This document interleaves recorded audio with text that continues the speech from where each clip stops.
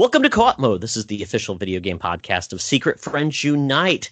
This is round 25. I'm Todd Oxter, your host, joined by Mark Carabin, soon to be, well, in a gaming drought due to a certain little one coming to visit you this year. Yeah. The countdown is on for May. We're already looking. We were looking at like what movies we'll be able to see in theaters and what we'll have to wait for it to be released. I think we'll just squeeze in Black Widow, but I don't think we're going to make Wonder Woman. So the big summer releases are definitely. I guess it's going to be tricky. But I think my Switch is going to be my best friend. Being able to take it on the go and it's a little bit more portable and easy to do while you're getting other stuff done. And I think games that are very quick to pick up and put down will also be good. So I'll probably be getting back into Rocket League and that kind of stuff that I can pick up and play very quickly. And if you haven't noticed, I have a bit of a cold, so we'll see how I get through this podcast as well. But it's amazing how when you have the holidays and you're around a bunch of people, especially if there's kids around who probably sneeze in the soup and touch everything, lick everything, then touch it. Yeah. I had a nephew sneeze in my face. It was perfect, fantastic. So sharing is caring. But it's great to start another exciting year off with the Secret Friends family. So I'm excited to get into this. Yeah, this is the first podcast of 2020 for us. As we said, this is, number 25. So, but we've actually been doing this almost a year. So it's kind of crazy how time goes by. But we do this every other week. So it's 2020. It has been a drought of news, so we are not doing news this week. We're actually going to carve up the podcast in three pieces. We're going to start off with our top 10 anticipated games of 2020 that have at least said they're coming this year, not necessarily a solid release date.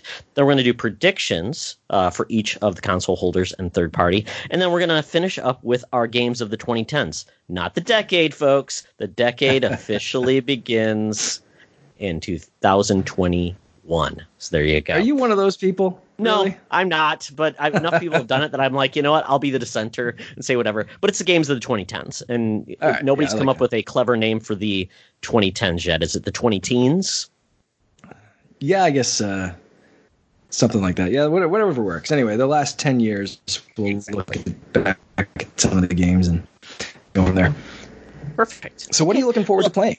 In 2020, man, oh man, I mean, obviously, my pile of shame is still beckoning to me because I didn't play, I think both of us did not get to play a lot over the holidays. So the games that we were wanting to play are still there waiting for us. But 2020, when I looked at what's coming out, I think there's been some lists out there, the top 50 or whatever, and a lot of games are starting to come in January. I think that FE game on Switch is coming. Okay, yeah. What it's called, FE Fates. Yeah. Bobby Pauls loves that game for some reason because he loved every game that came on Switch or on Wii U. But so I'll just start with the bottom, kind of how I rank these. Sure. Number 10 for me, Final Fantasy VII Remake. And the only reason it's there is because I have played Final Fantasy VII. It's like the only JRPG I ever beat. But the visuals and the updated gameplay and the way they're going to make this game really feel different. And this is only part one. We don't know how many parts there are of this thing. And they said this is going to be at least a 20 to 40 hour game. So I'm just really excited about it, but I don't know if I'll play it, but I'm really excited to see how this performs and how it does. So, but maybe Gamefly will send it to me. Yeah, it's definitely a daunting task saying, get into this and this chunk is going to be 20 to 40 hours and who knows how many chunks there are going to be. This could be an epic saga. So we'll see that one. My number 10 is Gods and Monsters. Looking forward to hopefully getting into that one. It was delayed, but hopefully we still will see it in 2020 and they won't kind of delay it further than that. But I'm looking forward to a new franchise. And I'm excited about that aesthetic. Yeah, and spoilers, that's my number 7 for me, too. So I'm also excited about that game as well. Ubisoft has not really brought a new franchise in quite some time, and especially that looks like this. Yeah. Yeah, it's very unique. So I was sad when it was delayed, which means I'm looking forward to playing it. So that's always a good sign for my excitement level. And that's a game you can probably play in front of the baby eventually because Yeah. it's cartoonish. Even if you're beheading monsters, there's probably just it's cute when you do it. Yeah, for sure, for sure. Loren approved. Yeah, what's number 9 for you? Marvel's Avengers coming May 15th. Okay. I hate the visual style of this game, but the gameplay looks fantastic. Yeah, they've definitely made some weird creative choices. That's number 7 for me. So we'll see how it ends up, and I hope they have different skins so you can kind of make it look how you want to, rather than the strange hair physic looking designs that they came up with. I get wanting to make the universe your own, but some of the choices are strange. Yeah, it's like a weird, almost cartoonification of the MCU characters in a way. It's weird. It kind of reminds me of remember the Capcom last Marvel versus Capcom game. Some of those Marvel characters did not look right either. Yeah, for sure. Number 9 for me, Bayonetta 3. The only game that I've played over the holidays, and I've only played a couple of hours, is Astral Chain. And I'm hooked. I love it so far. It is awesome. I played, like I said, probably 2-3 hours of it, and I'm just getting into the start of it. But Bayonetta 3 looks great. Love the other 2 in the franchise. Can't wait for this one. And it's telling, I think, the quality of games that I'm excited about this year, that this is so low on that list. Wow. Are they bringing back that like weird Danny DeVito character? Is all I want to know. We will see. We will see. Absolutely. My number 8, Ghost of Tsushima, has a summer release date, not specific when, but I'm excited to see what Insomniac can do, because really this is only their really third IP they've developed. This is going to be, once again, that Sony classic third-party story narrative gameplay, but with sword combat. I'm really excited to see where they go. If it's going to be more difficult, like a Souls type game, or if it's going to be a little bit more, I guess, freewheeling, a little more forgiving, more arcadey. But this game is going to be it's going to be essentially the swan song of the PS4.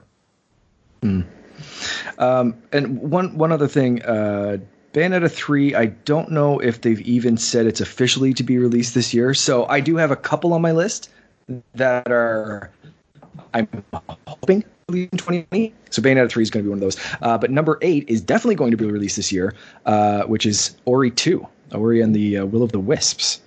Comes out pretty soon. I think it just got pushed back a month. So March, I think we'll see this game, but very much looking forward to it. The first game was fantastic, very emotional right from the get-go, and just a beautifully, beautifully done Metroidvania, but brought some new stuff to the that standard of games. But I'm really looking forward to seeing what they do with the sequel. That was my number 11. Oh, just awesome. Missed the list. Okay. Just missed it. Yep. Mm-hmm. Already mentioned my number 7, Gods and Monsters. Nothing else to say there. But I'm excited for Avengers, for 7. Yep. All right. So let's move on to our 6s. Number 6, Breath of the Wild 2. I really don't know if this is coming. I mean, it's a pipe dream.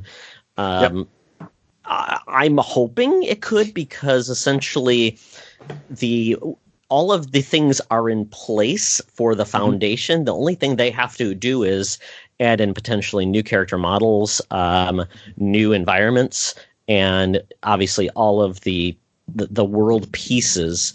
But they aren't recreating the wheel like they did when they originally created this game, and all the physics and everything. It's all there. So I'm hopeful, though, that if it does come this year, it is not just more of the same. I'm hoping it's going to lean into more classic elements of Zelda, dungeons, and I hope they even go further with voice acting, because guess what? People were pretty pleased, except for maybe the quality of the voice talent to a certain extent. But if they got a better voice director, spent a little more money on voice talent, I think people would love it. Yep. That's my number 5.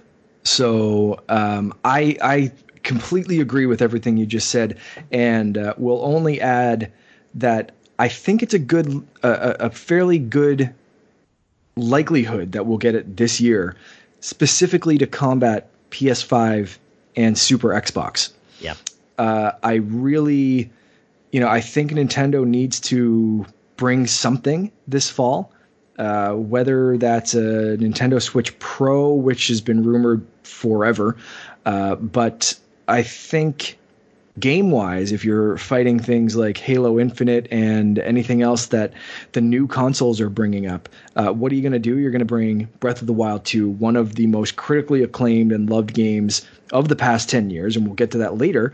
But I think that's a great thing to bring for the fall, and I think they should be all hands on deck trying to make that happen without rushing it too much. So that is my number 5. My number 6, Cyberpunk 2077. Can't wait for that one. Looks good, but so yeah, they're my 5 and 6. So what do you have in number 5? Number 5, Halo Infinite. Nice. I mean, unless something goes completely wrong, this is coming this fall. Yeah. This is the first time, and this is Studio 343. This is their third Halo game. Surprise, surprise. It's amazing that they've actually done 3 of these. And they're going to have their I guess they're going to have their work cut out for them, because this is the first time they've had to launch on not just one system, 3 systems: Xbox One, Xbox Series X, and whatever else variations of that, and PC. And this is going on Game Pass as well. So this potentially will be the biggest audience a Halo has ever launched on, because there's an audience of potentially 45 million Xbox Ones. And now that the Master Chief Collection's on PC, think of how many PC players are now finally playing that. So the appetite for this game is going to be voracious. I think it's a new engine as well. So we're going to see Halo do things it never has been. And I think 343 really needs, we know they can do the multiplayer, but this is where they've had 3 times to create a compelling story. And this is when they have to nail it. They have to make people feel like they can really take the mantle from Bungie and just deliver it, because I don't think they get away with another subpar story, because at that point it's like, then you know what, guys, just do multiplayer and Halo, have somebody else do the campaign and take it off their hands. Yeah, for sure. That's my number 4. So I agree. Yeah, that's going to be a massive launch, and I think it's a great game to kick off this next generation of consoles, as long as they can deliver on everything you just said. So what else do you have on your list? Because we're up to 4 on mine now. RE3. This game's coming out April 3rd, and everything that I loved about it, RE2, looks like it's just going to carry over to RE3. RE3, though, I would say is a less loved game. I never played it, but I remember the Nemesis character, and he looks a lot. I mean, he's kind of going to be like that Mr. X guy. So playing with the success of Mr. X in 2, Nemesis, I really don't know what else to say, but I'm stoked for this game. But it's coming out at such a tight time of big games coming out that I don't know what's going to get missed for me and get missed. So that is my number 4.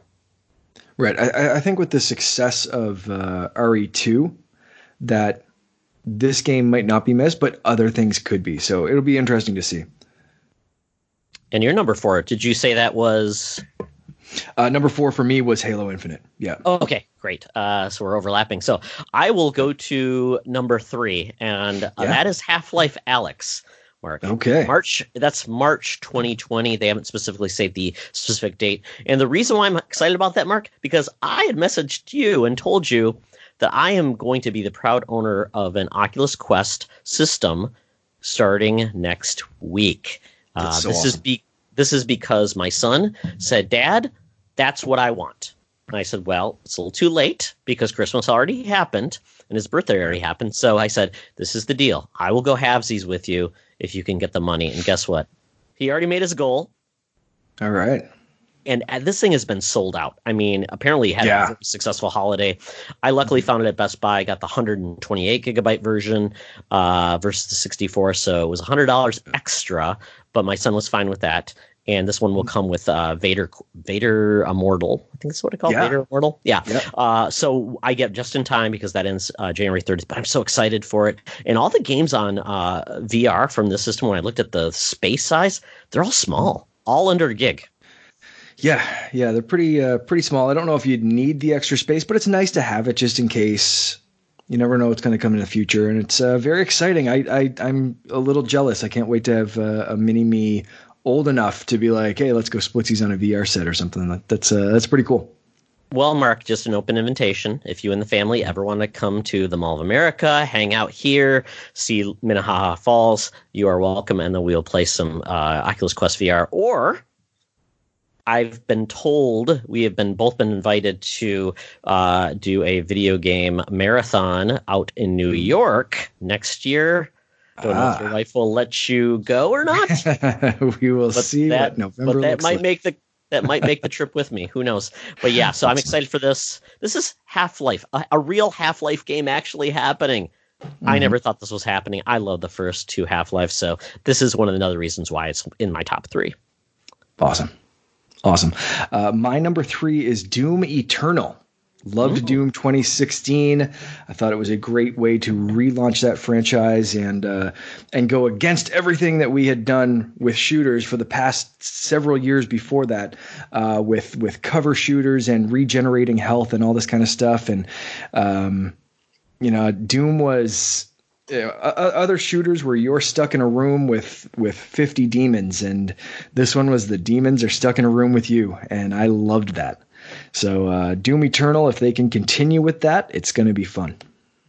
That's my number 13, and I loved the first one. It was fantastic. It was a game that I stopped playing and then went back to. Where will you be playing it at? Most likely Xbox One X, but I did double dip with Doom, and I got it on my Switch as well. So we will see, especially given what my gaming abilities will be at the point of release. I might start it on Xbox One X and I have enough, and then take that graphical hit to play it on the Switch. So we'll see. But I really, for that game, I want silky smooth performance, 4K. I want everything. The top that I can get it. So I will settle for Switch, but my first choice is definitely the X. Awesome. Yeah, I'm excited for that game too. The grappling hook is the big, I think, change of mechanics, and that's going to be fantastic. Yeah. Yes. Number 2, Last of Us Part 2, May 20th. I am down for this game. Last of Us is probably we'll talk about games of the 2010s, but the original was way up there for me by far. But this, I don't know if anybody really needed a sequel to this game, but if they thought there was a reason, because they could make any game they wanted, and they had a real reason to do this. This studio is the one I would expect them to make a sequel because they wanted to, not because they had to. Right. This one is probably my number for this year, and it's specifically because of the kind of year that I think I'm going to have, and when this is released. But I do have a comment on this later on, but it didn't make this list. My number 2, again because of the year, and I think I'm going to be focusing on Switch a lot this year. Lego Star Wars Skywalker Saga. Oh yeah.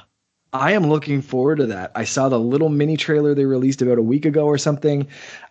Never would have expected this game to be on my top 10, especially not near the top.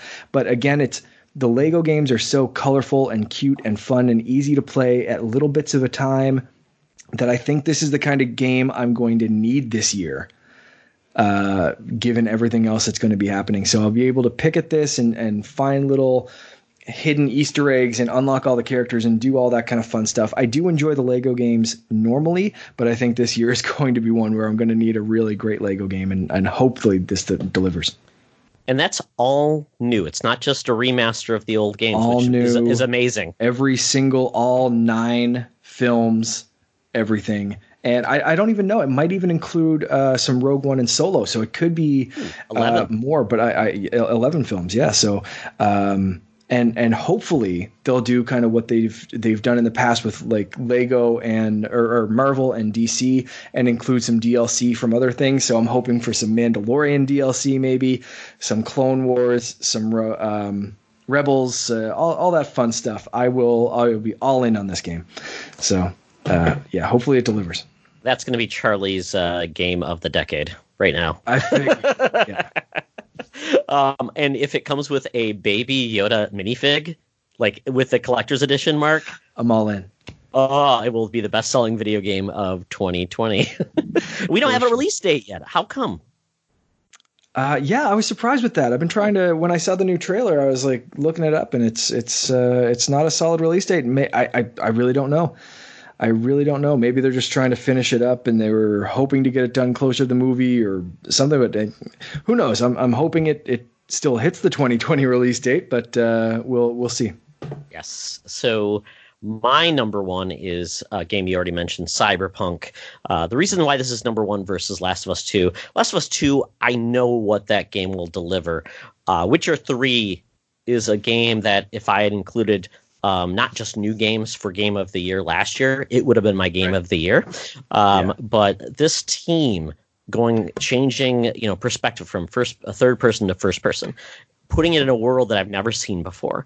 All of the abilities to do different things in different ways, and it's beautiful. And the fact that I just don't even know where I'm going to play this game. Quite honestly, I could play it on PS4 Pro, or I can play it on PC. I'm going to figure out what will give me the better experience. I'm probably leaning toward PC, but we shall see. But this, I don't know. I've not played in a world like this before, and it has me greatly excited. Yeah, for sure. It would have been higher on my list again, but I based mine on the type of year I think I'm going to have and the type of games I think I'm going to be able to get into and really put time into. And sadly, that fact moved this down my list a little. My number one, again, the kind of games I think I'm going to be able to play, Animal Crossing. Ah, perfect.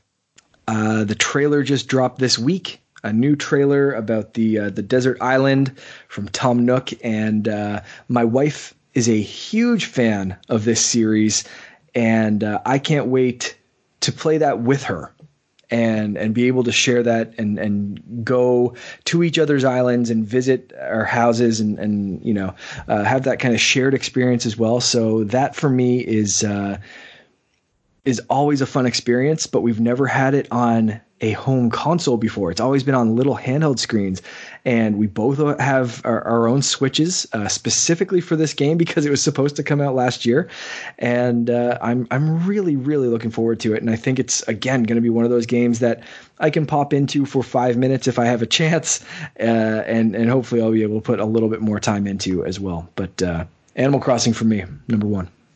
And this is the game that Bobby Pauls will be buying for me. Yeah. I believe is what he said. If that's the only way he'll get me to shut up about Animal Crossing and bashing it, is if he buys it for me. So we'll see how that goes. Right. Yeah, because if not, I will be having very many Animal Crossing jokes about furry behavior in 2020.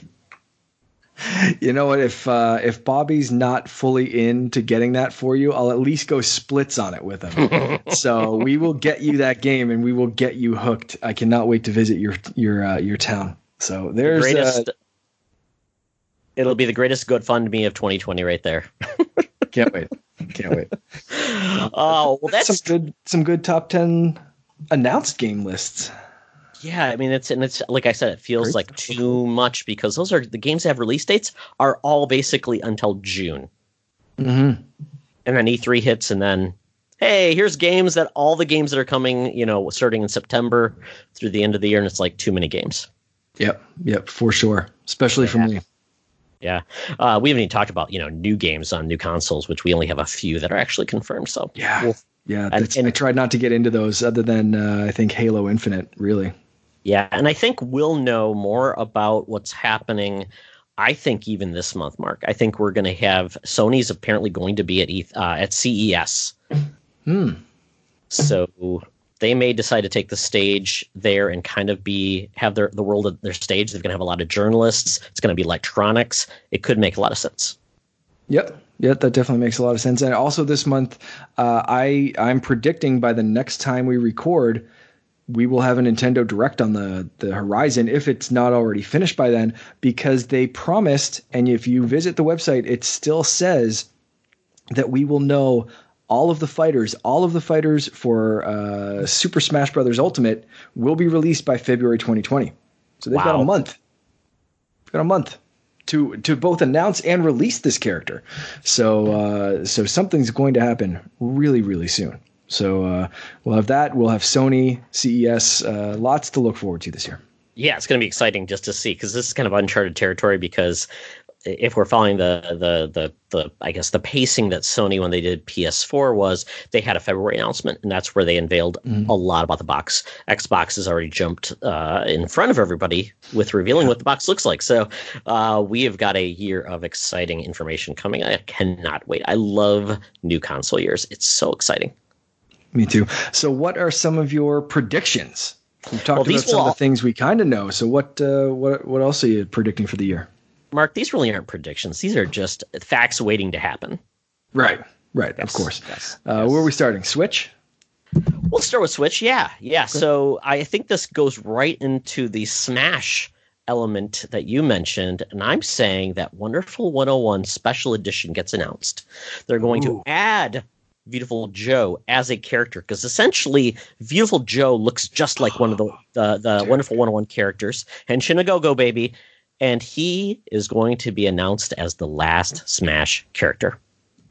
Oh, Todd, you just got me so excited for this, and if it doesn't happen, you're breaking my heart, because that sentence, paragraph, whatever you just said, it was everything was just better than the last thing you said. That was I like it. Mine for Switch, Splatoon 3 is announced, but they're going free to play with cosmetic microtransactions, very similar to Fortnite. You can skin your weapons. You can get new outfits for your Octoling or your Inkling. And I think we hear about that probably E3 this year.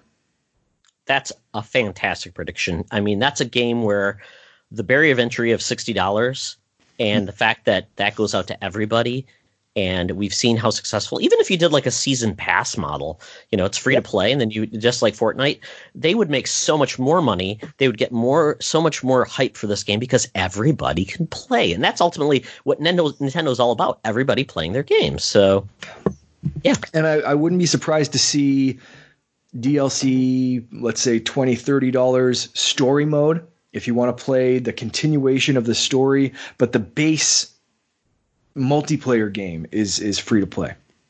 Yeah, Fortnite even did the same thing. They had their Save the World mode? Yeah, and you could buy that if you wanted to, but that's why my son bought Fortnite, actually, and then he got into the actual multiplayer element of it. Yeah, absolutely. I think that's a winning combination for sure. Wow, we are off to a fantastic start. Everybody, we are awesome. You heard it from us. It must be true. Let's see. Where are we going next, Mark? Xbox? Sure. What do you think Microsoft's going to bring? You're going to love this one. Fable is finally really announced. We've heard rumblings about this game coming from, was it Playground? The Horizon studio? Yeah.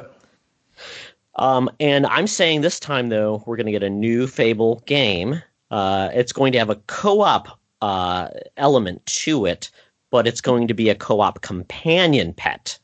And it can be controlled by your friends. But if you have no friends, it's going to be controlled by strangers if you want, randoms. Or, if you don't want randoms, AI. Sorry, I was coughing. Very cool. I like that. I like that neat little twist you put on there. That's cool.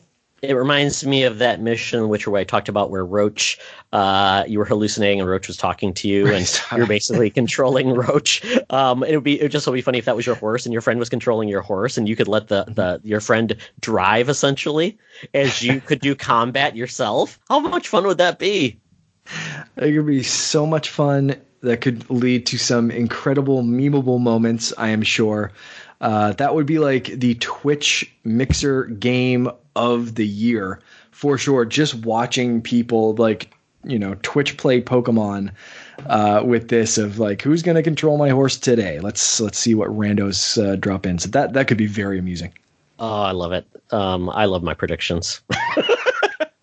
I'm the most modest man in gaming.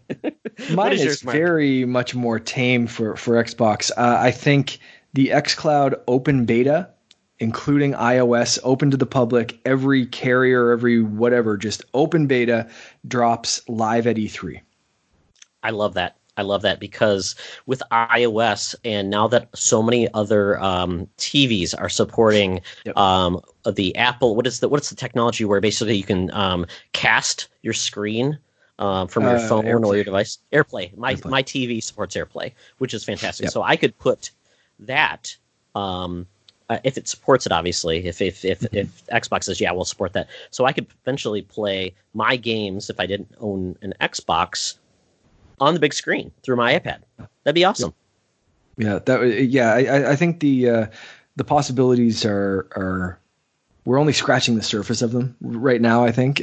So I think they'd be smart to do again and call it open beta. I don't think launching xCloud at E3 is a high likelihood because they're seeing what Google Stadia is stumbling with. So I think keeping it in that beta, that testing program, even if they think it's ready to go, I think still saying, yeah, it's a beta right now, I think is just a safe bet for Microsoft. Absolutely. And they could just extend that beta to everyone and essentially then drop the beta years later and just even say, finally, it's official. And nobody would even notice and everybody would be happy with the service. And because they would say, well, it was a beta. Yeah, exactly. Yeah, I think that's a fair, safe bet.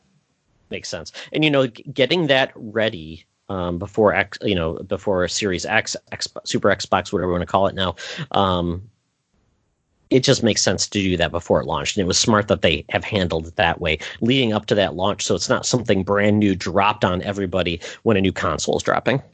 Exactly. Yeah, I think, getting it out of the gate long before, or at least a few months before the big fall releases is another, again, safe bet that I think they want to keep rolling this out and getting people used to it and getting people into that Xbox ecosystem. You get xCloud, Game Pass Ultimate.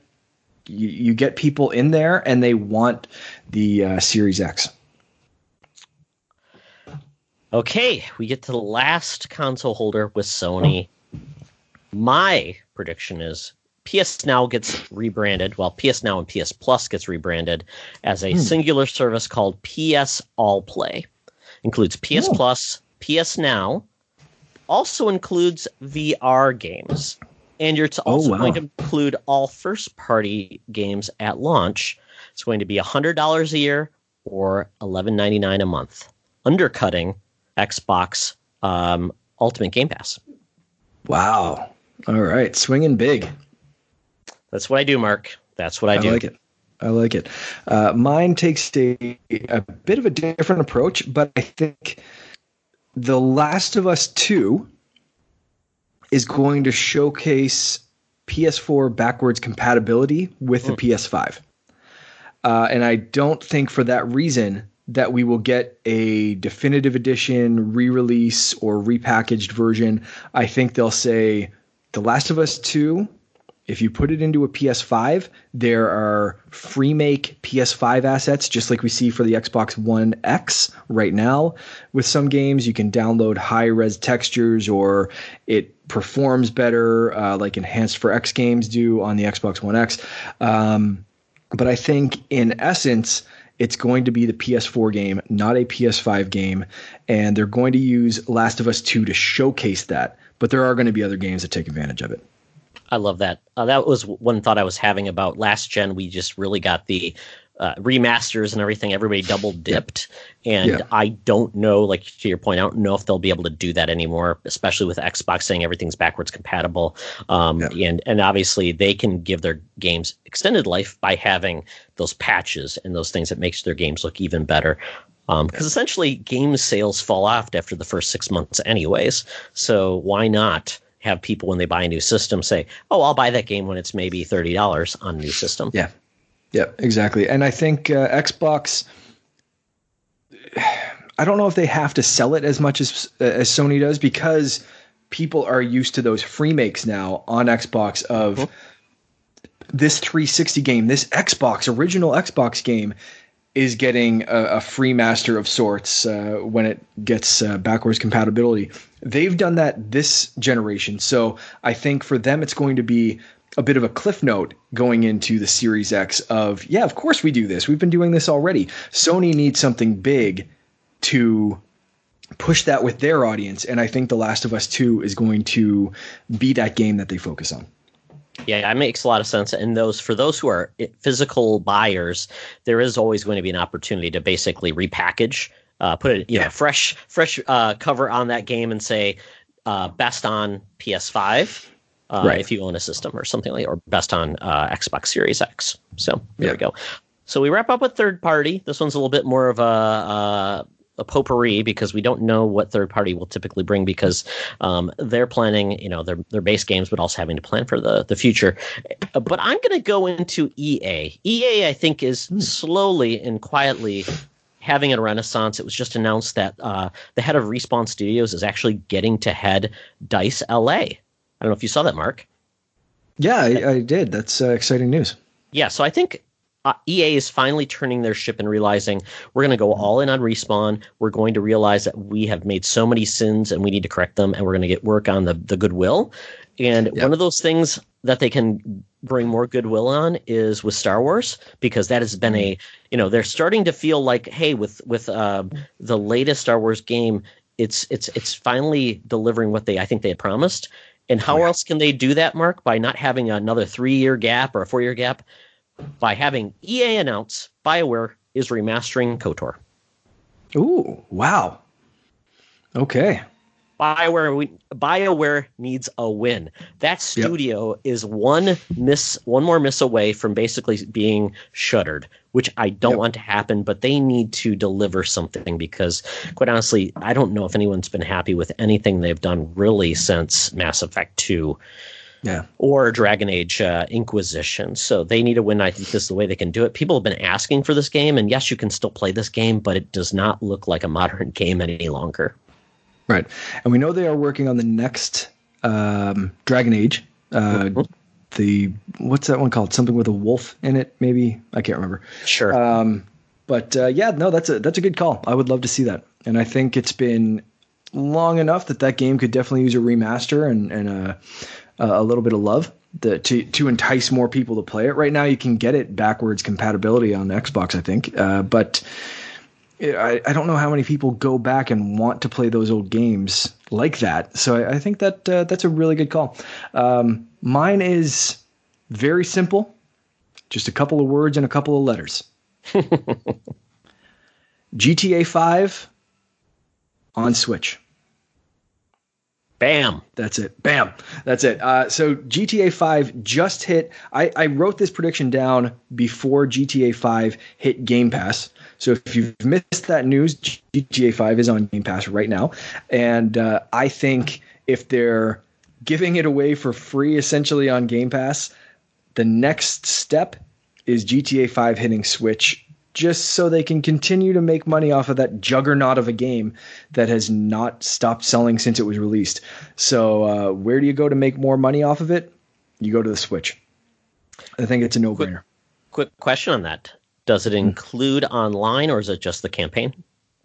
Oh, I'd love to say it includes online, but my feeling is it might be just the campaign. It would be amazing to include online. I think that would be...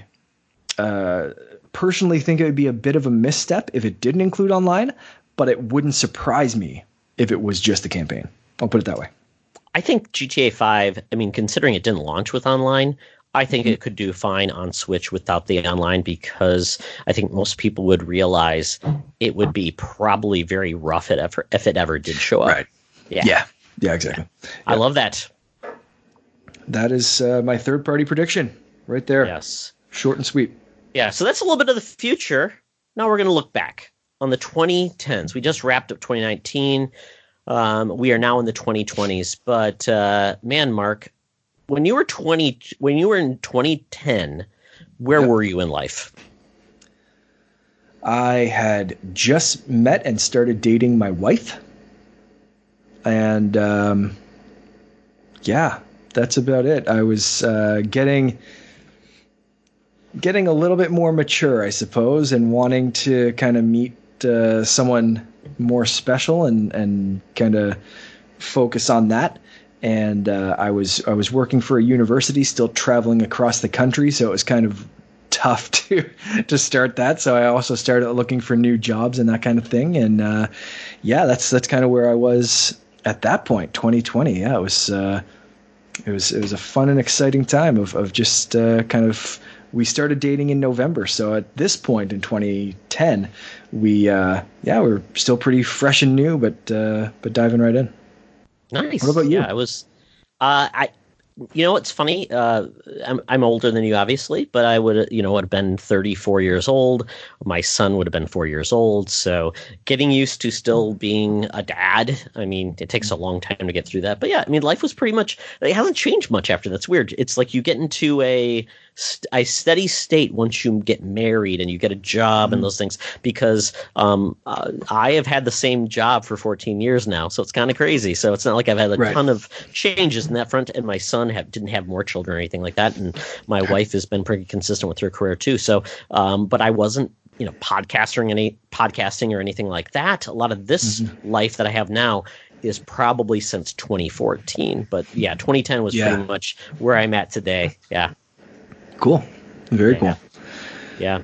So what have you been playing in those past 10 years? Oh, boy, that's a hard one, Mark, because I was going to build this list. So we're looking back basically at the top 10 games personally, and we're building a top 10 list of the critically acclaimed games which we felt like really changed the marketplace in gaming itself. So I went through 2010 every year and kind of came up with a list, and some were better than others. I don't know if we're going to give a highlight of 2010, but one of the games I would say in my top 10 was in 2010. Okay. And do you want to start there, or do you want to just go through a top 10 list from the bottom? Let's just go through not year specific, because mine are all over the place. So let's just start with your number 10 game, no matter what year it came out in. Sure. So my top 10 game, number 10, is Journey. Came out in 2013 on PlayStation 3. I don't know if Journey has come out anywhere on any other consoles or PC at this point, but that game was very short. It was probably like 3 to 4 hours long, and it was one of the first games that really resonated with me in a different way, with a gameplay that wasn't necessarily about killing anything, beating anything. It was just taking a journey and sharing it with people I didn't even know who they were. So Journey is one of those games that just definitely resonated with me and left a mark. Yeah, for sure. My number 10 also came from 2013. So interesting that we're both starting there, but very different game. Assassin's Creed Black Flag. For me, I've always been a fan of that group, but Black Flag stood out with one that I loved the setting. I love the pirate theme. I love the hero, the protagonist with Edward, and thought it was great. And I've since bought that game. Oh mercy! I'm gonna say I own that game on probably 4 different platforms. Wow! Yeah, I remember that was that game first on next gen, like PS4, Xbox One? Yeah, it simultaneously launched between PS3, 360, PS4, Xbox One, and Wii U. I think it came out around the same time. Wow. Yeah, I tried it. It wasn't for me, but I know for many people that is like their really favorite of the I guess I would say the original Assassin's Creed games. Yeah, and then they misstepped for years until Odyssey came out, and they kind of got back, and then Origins, or Origins and then Odyssey, sorry. But yeah, so this was like 3, say what you will about it. I enjoyed 3, but I thought 4 was much better. But it was kind of depending on who you ask, a misstep with 3, and then a return to form with 4. Because Edward and Ezio were both very, very charming kind of characters in different ways, though. And then, missteps with Unity and was it Syndicate and whatever else is. Yeah, so Assassin's Creed Black Flag for me though sticks out for sure. Wow. Yeah, I remember some of those bugs from what was it? From Unity. Yes. Oh, those weird faces. The eyeballs in the mouth and no face. Just yeah. That was something. Yeah. Excellent pick. My number 10, South Park: The Stick of Truth, came out in 2014. I am not one that plays a lot of turn-based games, and this game is what brought me back to that genre. And it was with one of the best comedic games. It was JRPG, turn-based mechanics, great story, great humor, and it was only 20 hours long too. I think that was the big part. I think that was something I would wish more RPGs would do. Don't draw out the length, make it really compact and compelling, and I loved it. And it just was a really, you don't get many great. I guess what you would say is games with licenses. You don't typically see those as being best of the genre, but I would say this one is definitely put gaming on its ear in a certain way where a license could deliver a great experience. I like it. Great addition. My number 9 is Mario Galaxy 2, 2010. So I did say there was one game from 2010 on my list. But I will, slight spoiler alert, I skipped 2011 and 2012. Oh, wow. So we've got 2013 with number 10, Black Flag. But 2010, Mario Galaxy 2, I thought took the Galaxy formula, improved on every aspect, and just was such a fantastically fun game. Showcased what the Wii could do in a time when people were definitely starting to move on to the HD consoles. The Wii was losing a bit of its luster with most gamers, I think, by the time Galaxy 2 came out. Waggle was over and done with. Motion controls were whatever, but Galaxy 2 kind of stood out for me as a Nintendo fan, especially just to be like, no, this is something we can be proud of. We don't need another whatever Wii Sports knockoff or Just Dance, whatever. This was a gamer's game, right? But it was still accessible. So Galaxy 2 holds a very special place. And I love that soundtrack. Holy crap. The rare Nintendo sequel to a Mario game, same gen, and essentially didn't change anything, but just gave you more of what you loved and refined and made it better. Exactly. What's next for you? So this is a change in my gameplay because with number 8, I brought in Destiny in 2014. Me too. Oh, samesies! Jinx. That's awesome. Yes. I think I put 250 hours into Destiny. That is not normal for me, Mark. I am not a multiplayer game player. I shun it to the most part. I'm awkward socially when with gaming, so that's why I don't play with most people, because I always feel like, what am I going to talk about? I feel weird if we're not talking. Are you getting bored with me? Am I not being funny? Oh my god! Oh, I'm getting distracted and I don't play very well.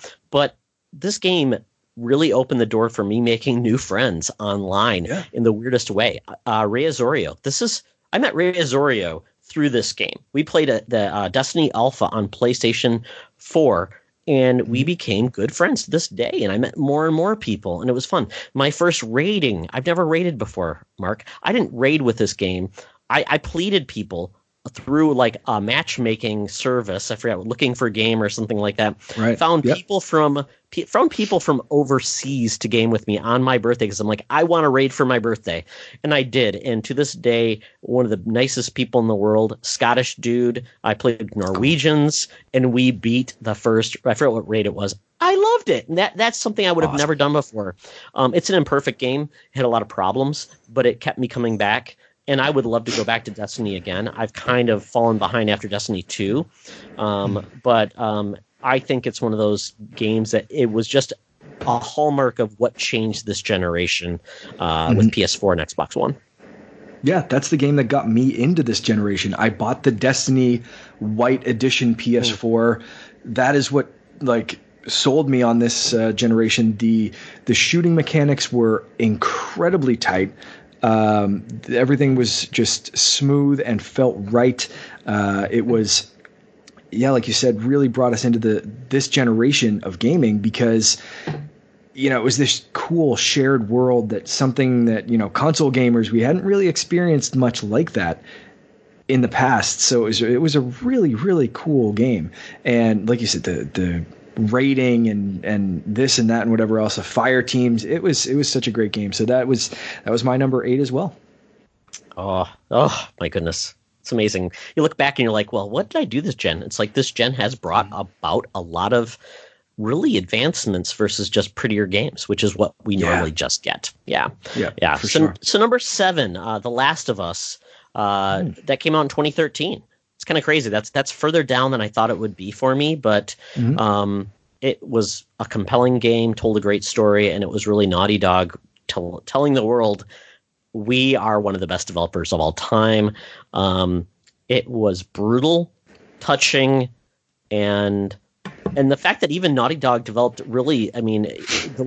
on multiplayer at the same time, which is just crazy. Mm-hmm.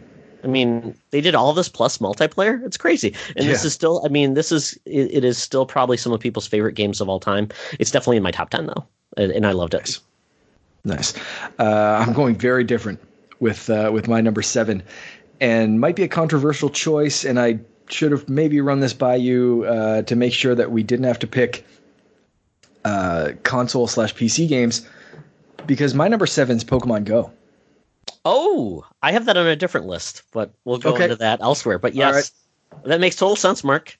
Yeah, because it was, one of the first games to successfully, on a massive scale, mix the real world with this digital augmented reality, whether you played with AR on or off or whatever, for battery purposes especially. But it was such a phenomenon. It got people out of their houses and collaborating with each other and walking around in cities and towns across the world, really.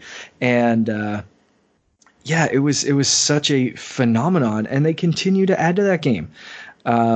It's incredible. So number 7, Pokemon Go 2016. Yeah, I mean, I don't think that's shouldn't be included, because gaming is more than just consoles these days and PC. It's whatever's on your phone that you can play. Apple obviously bringing their gaming service to the table. It represents a change that happened in 2019, and I love it. Yeah, my number 11 was also a phone game, Alto's Adventure. Fantastic game. If you haven't played that yet, if you own an iOS device, it's on everything: iOS, iPad, phone, Apple TV, and it is a fantastic game. Very Journey-esque, where you're not defeating anything. You're kind of snowboarding down mountains and doing different little tricks and little missions that they give you. But very, very calming game. But that was my number 11, so sadly didn't make this list. Yeah, for my number 6 was The Walking Dead in 2012. This is Telltale's game, not one of the other crappier versions. This game redefined adventure games and almost replaced like the point and click adventures that I loved back in the day, like King's Quest and games like that.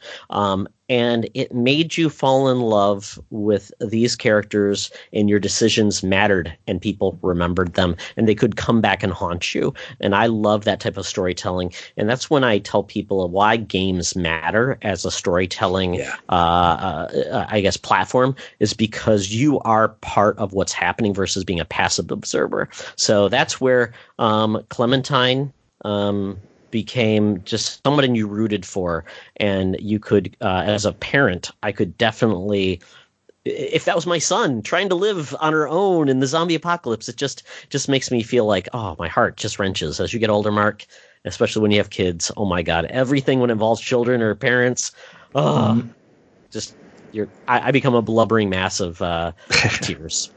But that game was, and that sadly that Telltale's no longer with us, but they are trying to reemerge from the ashes, the phoenix of that company. Yeah. Hopefully we'll still see that style of game. Whether or not it's a continuation of franchises that they started, or some new company picks that up and continues with that style. I think like I said, the point and click adventure game from Days Gone is something that we still need, and we still need those narrative driven story games. So hopefully those don't go away in the next 10 years. My number 6 is Shovel Knight 2014. Ooh. I could not believe that game came out so long ago. They just finished the bundle. This past month or so. I played that on Vita, Mark. I played that on Vita. Oh, me too. It's another game where I owned it everywhere. Yeah. Own it on my Switch now, and it is a fantastic game. Kickstarter darling, if you will, and just a testament to what a studio can do with fan service and with a solid gameplay mechanics across every one of them. Shovel Knight and the continuations on from there, they all play different, but they all feel like they fit in the same universe. Kind of helped rekindle the retro style with new modern technology advantages in a lot of ways, and there's been a lot of copycats, but no one better than Shovel Knight. So awesome game. It's got its own amiibo, plush toys. It's a phenomenon. I mean, it's fantastic, and I struggled between this one and my number 5, and we'll get to that in a second. But Shovel Knight's number 6 for me. That was my number 13. I was at Best Buy and I just saw the 3-pack of amiibos that were just released for this, and it was a Kickstarter darling. And Shovel Knight has been in other games as well. So, and I think he's even in Yooka-Laylee. Yes, he is. Yeah. So kudos. We need more, and I can't wait to see what they do. I know they've got another Shovel Knight coming, but I want to see them doing something else. I definitely do. Yep. Shovel Knight Dig coming this year, I believe. Yes. My number 5, Arkham City. It came out in 2011. I know Arkham Asylum is considered some by the most, but they took that simple Metroidvania concept, and they said, let's go and make it open world, and they did, and they nailed it. And I love this game so much. It was beautiful. I would say almost like the melodic fighting system, where it feels like a rhythm game. It just felt like it went to another level with this, and it just totally delivered. Probably my number 12, and it was sad that I didn't make it on this list because those games were fantastic. My number 5, and again, I struggled with the positioning of this and Shovel Knight, but my number 5 is Celeste. So if Shovel Knight brought back the 8-bit, Celeste, I thought, brought that 16-bit Super Meat Boy, instantly die and instantly come back kind of stuff, but wrapped it in an amazing and important story. And I thought just was one of my favorite games of 2018. And again, weird that it's down, I'll say so low, but I mean, these are some amazing games. But number 5, I think, was a good position for me for this, but it could have easily been in my top 3, depending on my mood, right? It's a lot of these are going to be interchangeable depending on how I'm feeling at the time. And I'm looking at the list right now and I'm like, I want this. Anyway, if you haven't played Celeste, go play it. It's fantastic. Yeah, that was really pioneered accessibility, where you could play the game with almost everything turned on, so you didn't have to worry about dying. So yeah. I love the fact that they added that in, because they want just people to play this game rather than be stuck because of the gameplay. Mm-hmm. Yeah, for sure. Wow. My number 4, Skyrim. Another 2011 game. Wow. My list feels very heavy to the early part of the 2010s versus the later part of the 2010s, but oh well. Skyrim is the first Elder Scrolls game I really got into. I was scared to play this game because I wasn't sure what to expect. Played it on Xbox 360, and I just was so addicted to play this game every day. And the main storyline, it's fine. It's the side quests and where you get lost, and just the encounters where you're seeing, hey, there's a mage fighting a bear. Let's go check that out. And the emergent gameplay. I love it.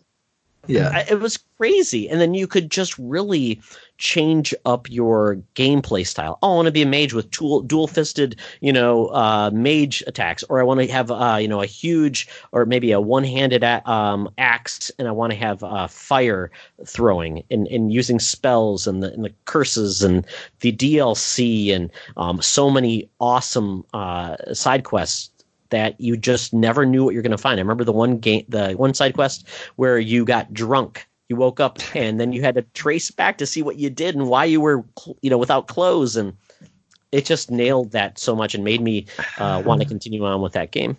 So I think I put about 100 hours in that game. That was, for me at the time, that was the longest time I'd ever played a game. One game like that. Right.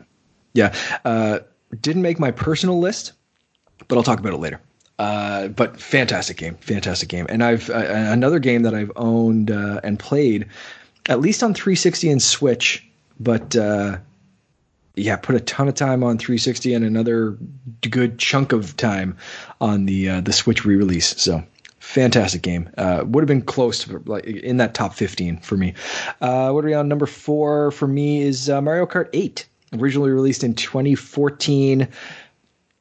This is the pinnacle of Mario Kart. If you like that series, there's nothing better than this one. Solid online, solid multiplayer. Almost brought back battle mode to the N64 heydays. Not quite, but they're getting there.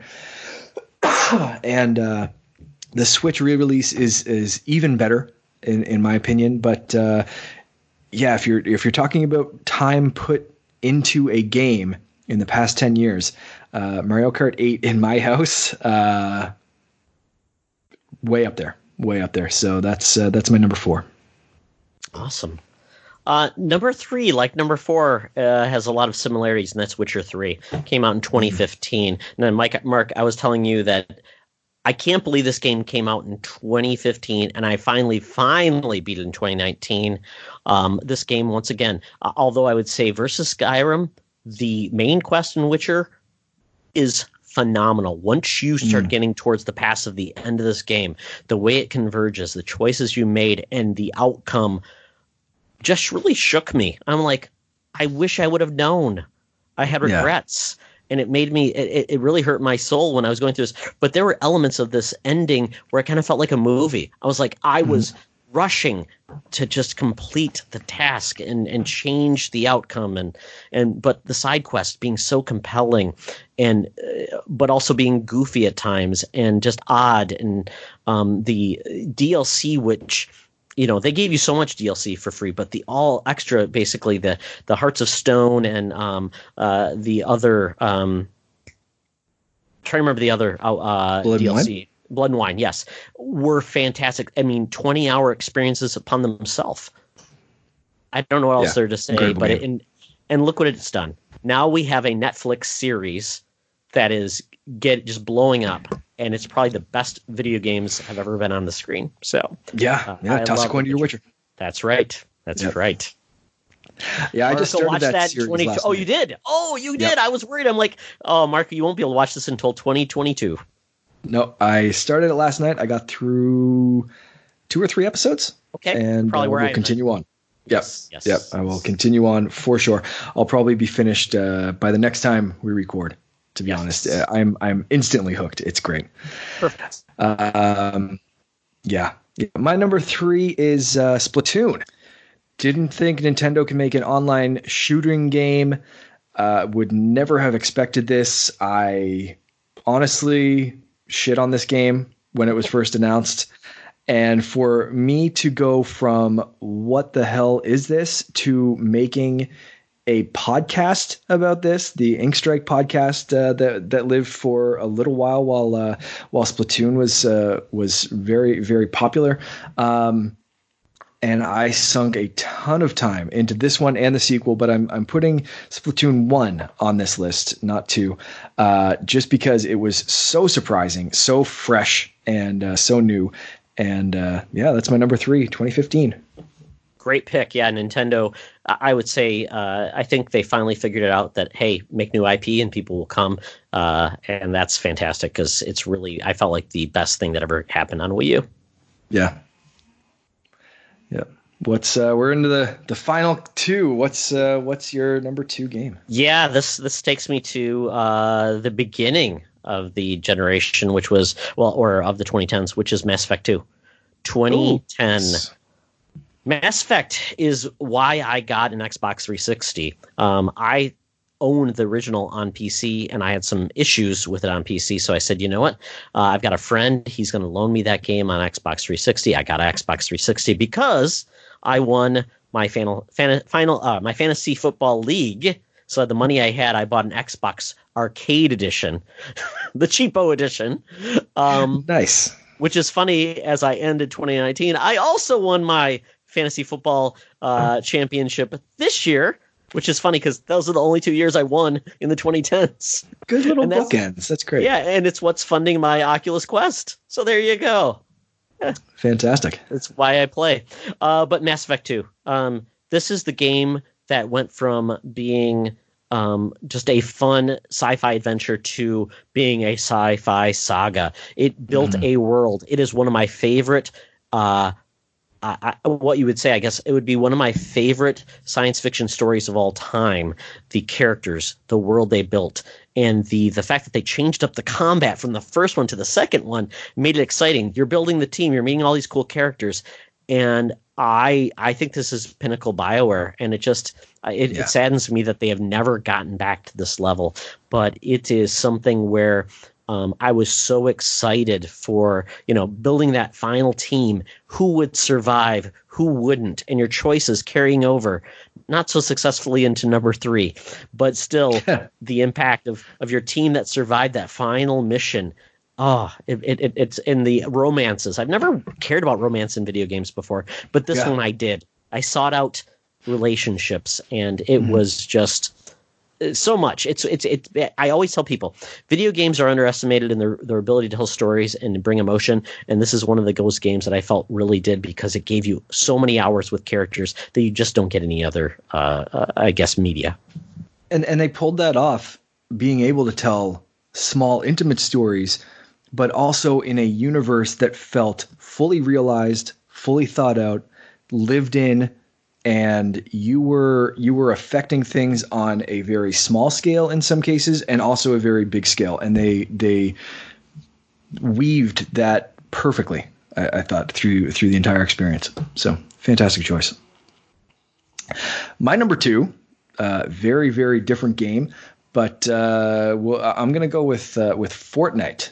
2017. Again, you're going very early in the generation. I'm going very late, but I'll talk a little bit more about Fortnite's impact later. But I think from what they're starting off and what they're setting up, I've made friends through Fortnite. I've put a ton of hours into this game.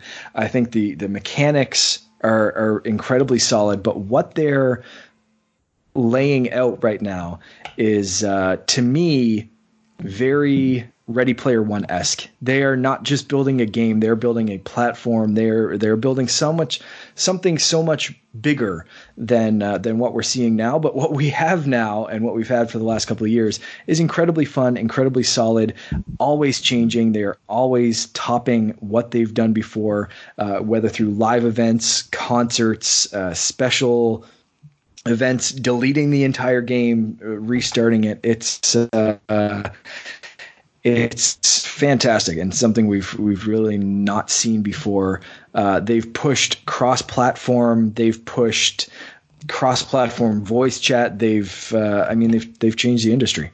Esports, they've everything has been changed. And they didn't even start it off as the game as a battle royale either. No, we thought that game was dead. It's upon arrival. Such a pivot. Yes. Yeah, such a pivot from Save the World, which I've played a bit, but it's definitely not something I would have stuck to for whatever 400 or 500 hours or however many hours I've put into this damn game over the last few years. Like, it's an incredible success story. Aside from gameplay, like, I just want to read about the successes and the ups and downs of this game's development. It's such an interesting story. So Fortnite for me is personal because I love it and I put a lot of time into, but also it's just really damn interesting. And all to sell the Unreal Engine. Right. That's all it was. It was just a tool to show this is what our engine can do, and look at that. Look how much money it's made just off that game, and yeah. And that kind of showcasing the Unreal Engine when they put things like Borderlands into the game, and you went into this section, and the art style changed, and the like everything changed there. It was, I mean, they do some incredible stuff. It's amazing. So, Mark, we're at number 1 for our personal choices. Mine is God of War. This is 2018, so ending at the end of the 2010s. I've spoken about this game before, but being a father in a game that really highlights relationships in a series that was all about rage and dismemberment and sex, mini games, and look how they changed. I mean, they delivered something that made people think of how you could create a compelling action-adventure game, but incorporate really solid storytelling at the same time. Telling stories as you're walking through. You're in a boat, and you've got stories being told to you and conversations that build upon it. And just making new gameplay that I felt like, wow, that was like when you first throw that axe and it comes back to your hand, and it's like, that feels so solid. And that's how Thor felt. I don't even know what else to say about this game, but it's amazing what Sony leaned in on this generation and what they were able to achieve by leaning into old IP and making them fresh and really being daring. And I'd like to see that with more IP holders. Especially with the start of this generation saying single player's dead. And even through this generation, single player's dead, single player's dead, single player's dead. And Sony has continuously shown that not only is single player alive, but single player is thriving with stories that are impactful and amazing. And they've shown that time and time again this generation. And it's like, how are other companies not catching on to this sooner? It's insane. Yeah, it doesn't have to be a walking simulator to tell a good story. Yeah. My number 1, again, definitely flipped a franchise on its head and changed up a lot of the formula. Maybe not as deep of a story, but Breath of the Wild 2017, I thought really changed things up, really showcased what an open world or open air game could do, as Nintendo called it, open air. But really, I mean, took every aspect of Assassin's Creed games and all these other open world adventure games and just said, no, we can do that different. And we can fit that in the Zelda universe, but we can also make it our own. So that's my number 1. Yeah, I think that was the first time we saw Nintendo, even though they didn't really admit they were watching what the industry was doing. They realized other people are bringing things forward, and we can take that and make it our own. And I love that because the industry gets better together. We build off of each other, and I hope they will use that going forward because it makes new experiences. Versus this is the 85th time we've seen Zelda go to that dungeon, get this power up, this boomerang, and the fact that they were brought in weapons being destroyed. That's like heresy. That's heresy, Mark. How dare they do that? And they made Zelda talk. Oh my God. It's over, Mark. Yeah. The series is over. Burn it. Just wild. Wild. Absolutely wild. It's all like Breath of the Wild. Now we're into the top 10 critical, but we're only bringing each of our top 5, and then we'll build a list out of that. And this isn't any particular order. This is just the games we felt that really brought something fresh, new, and potentially changed the industry.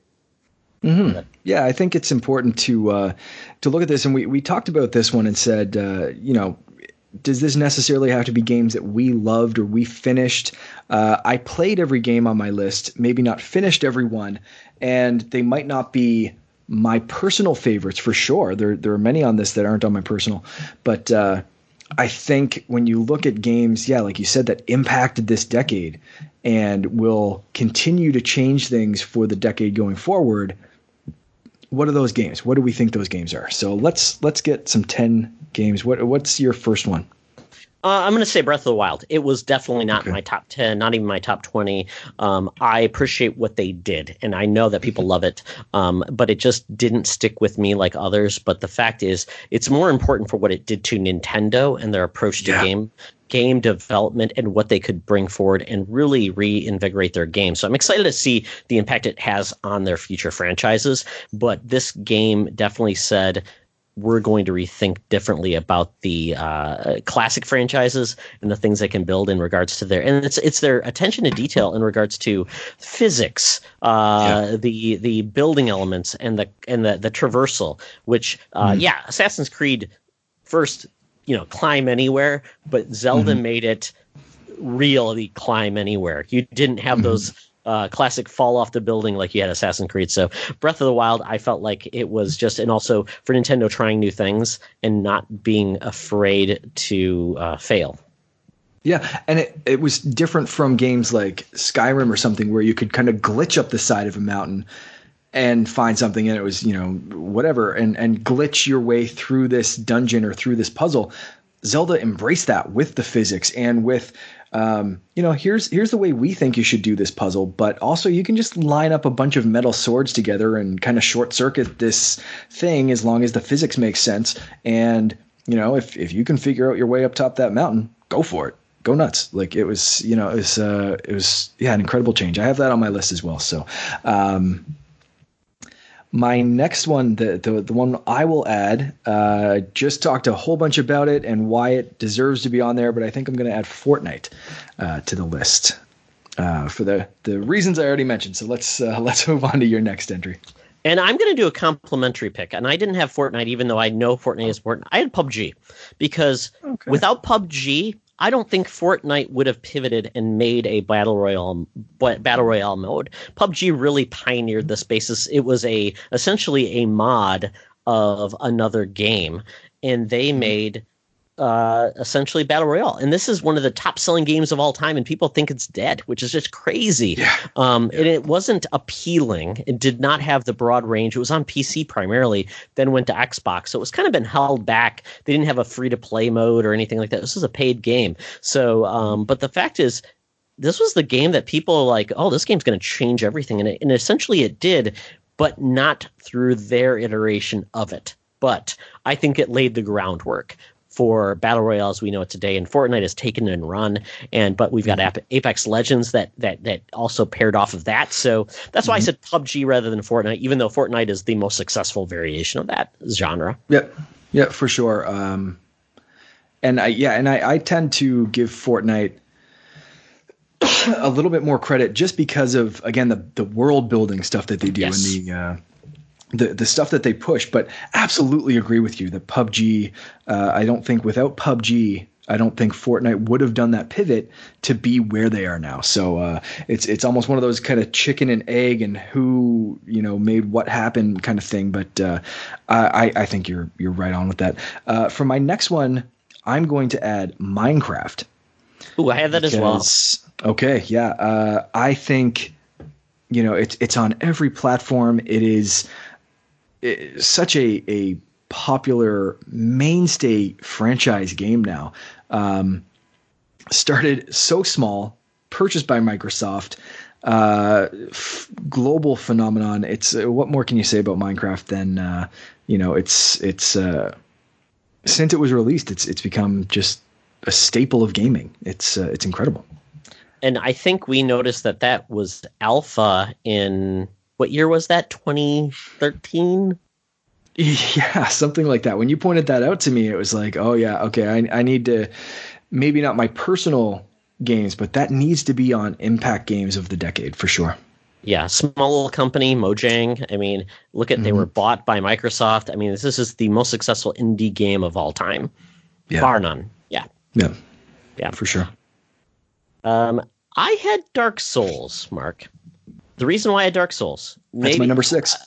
It's a game series I could care less about, but the fact that it created a new genre, Souls-like, you don't get that every generation.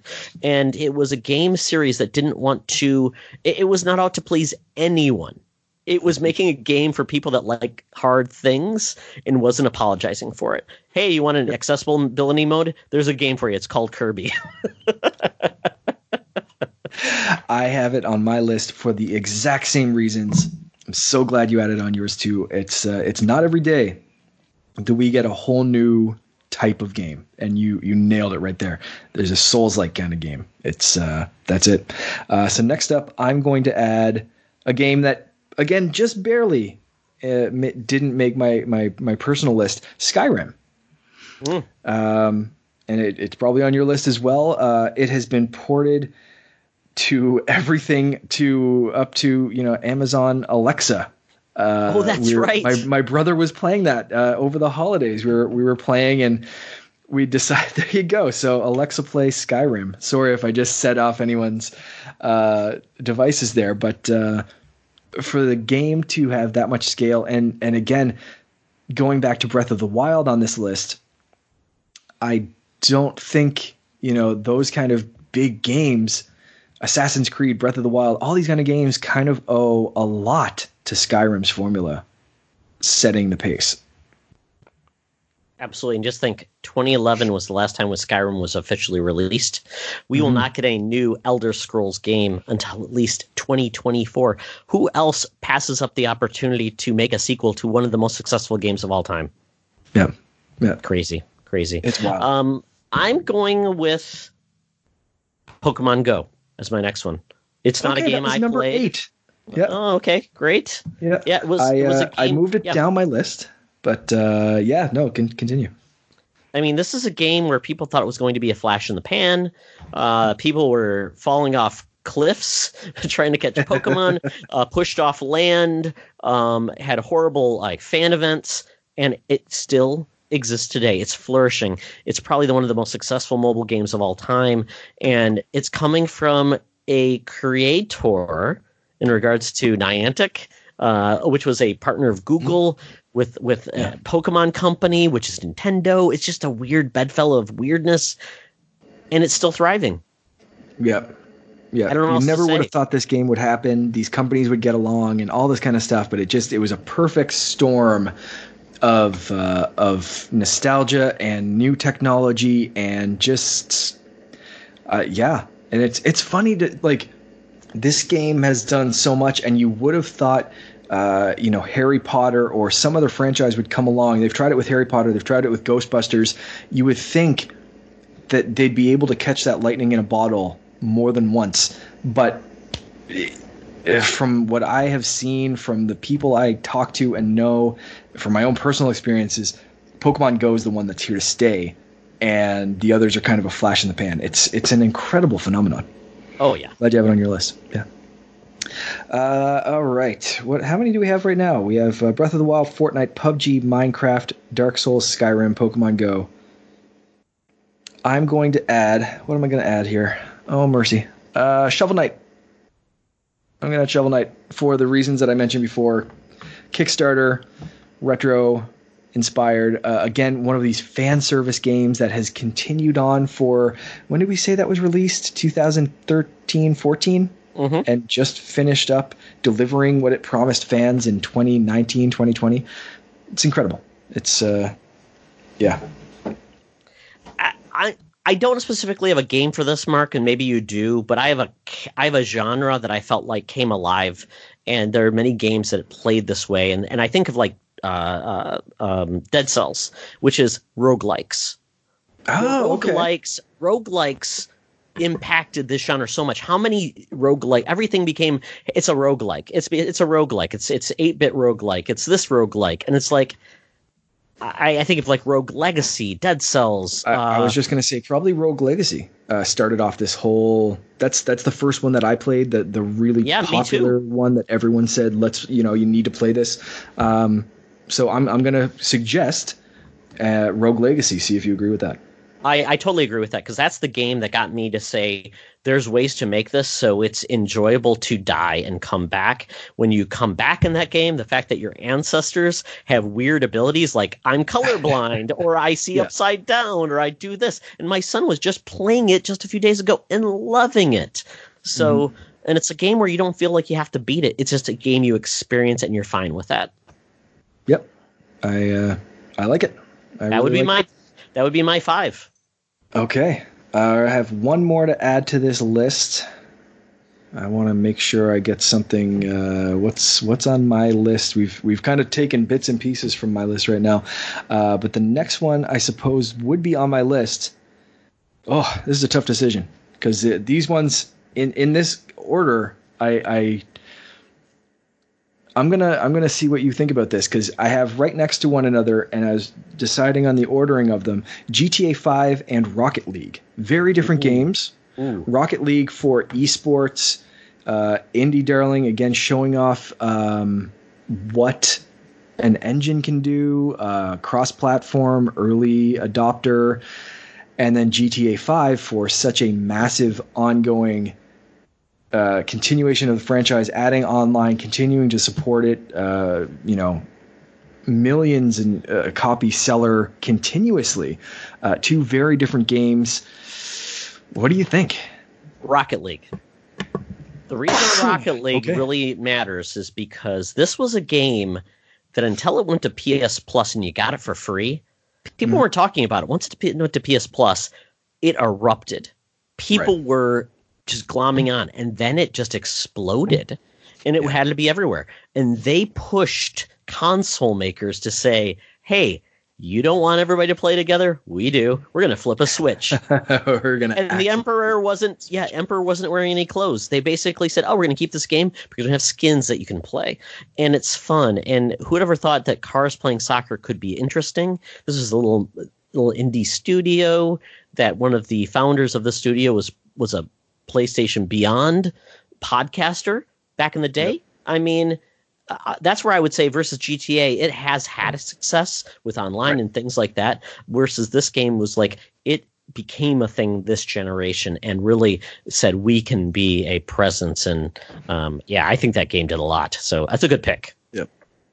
Yeah. I like I said, when I was making this list, those 2 were right there next to one another, and I tossed back and forth, and I think honestly it was the Game Pass announcement that I was like, oh, okay, yeah, GTA 5 is still quite prevalent, and I put that a little bit above Rocket League on my list here. But no, I think you made the right call there with Rocket League being.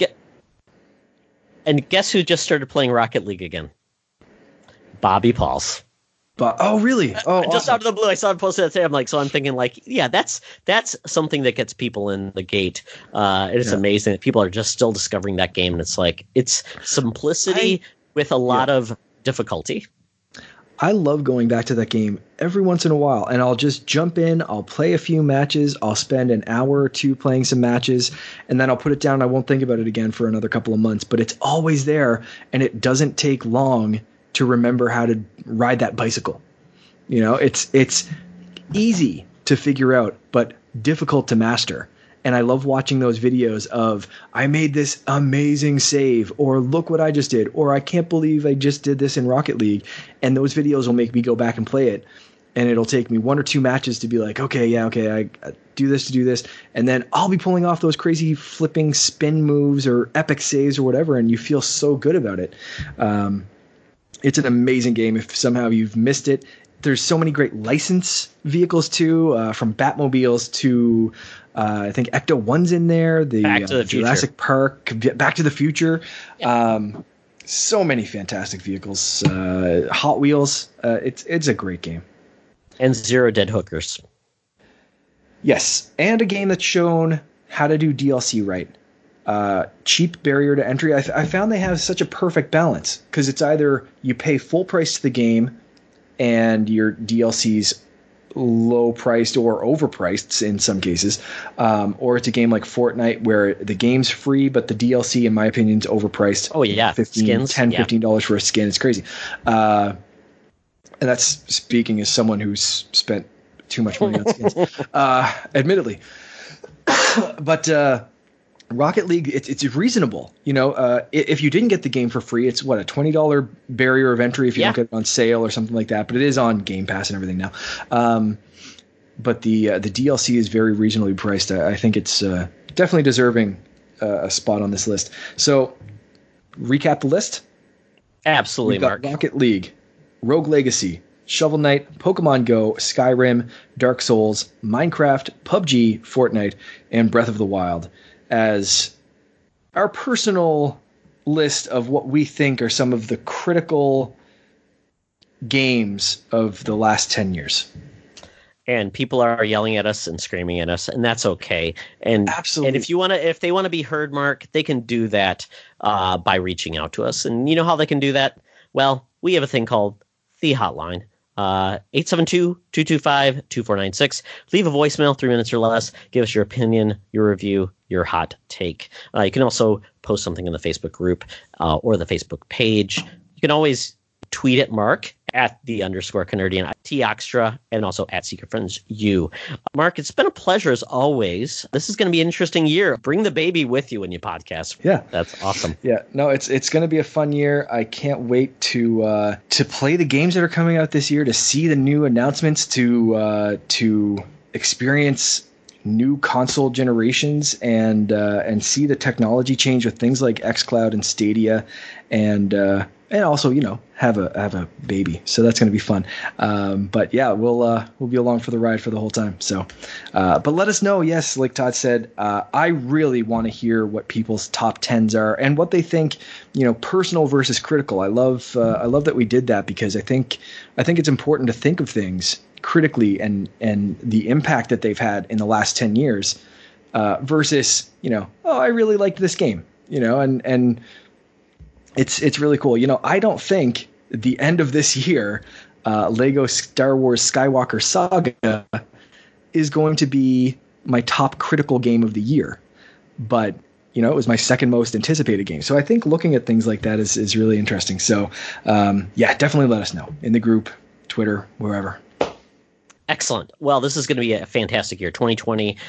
We are going to do new things in the podcast. We're going to have guests. I think it's going to be a regular part of this podcast, interviews and things like that. And what I'm hoping also as well is we'll be able to do some giveaways. I've got some codes I'd like to give away as well for contributors that add to the podcast as always. So with that, thank you for joining us on this journey of the past and the future of gaming. And as always, it's always better to game together. When a humble bard graced a ride along with Geralt of Rivia, along came this song.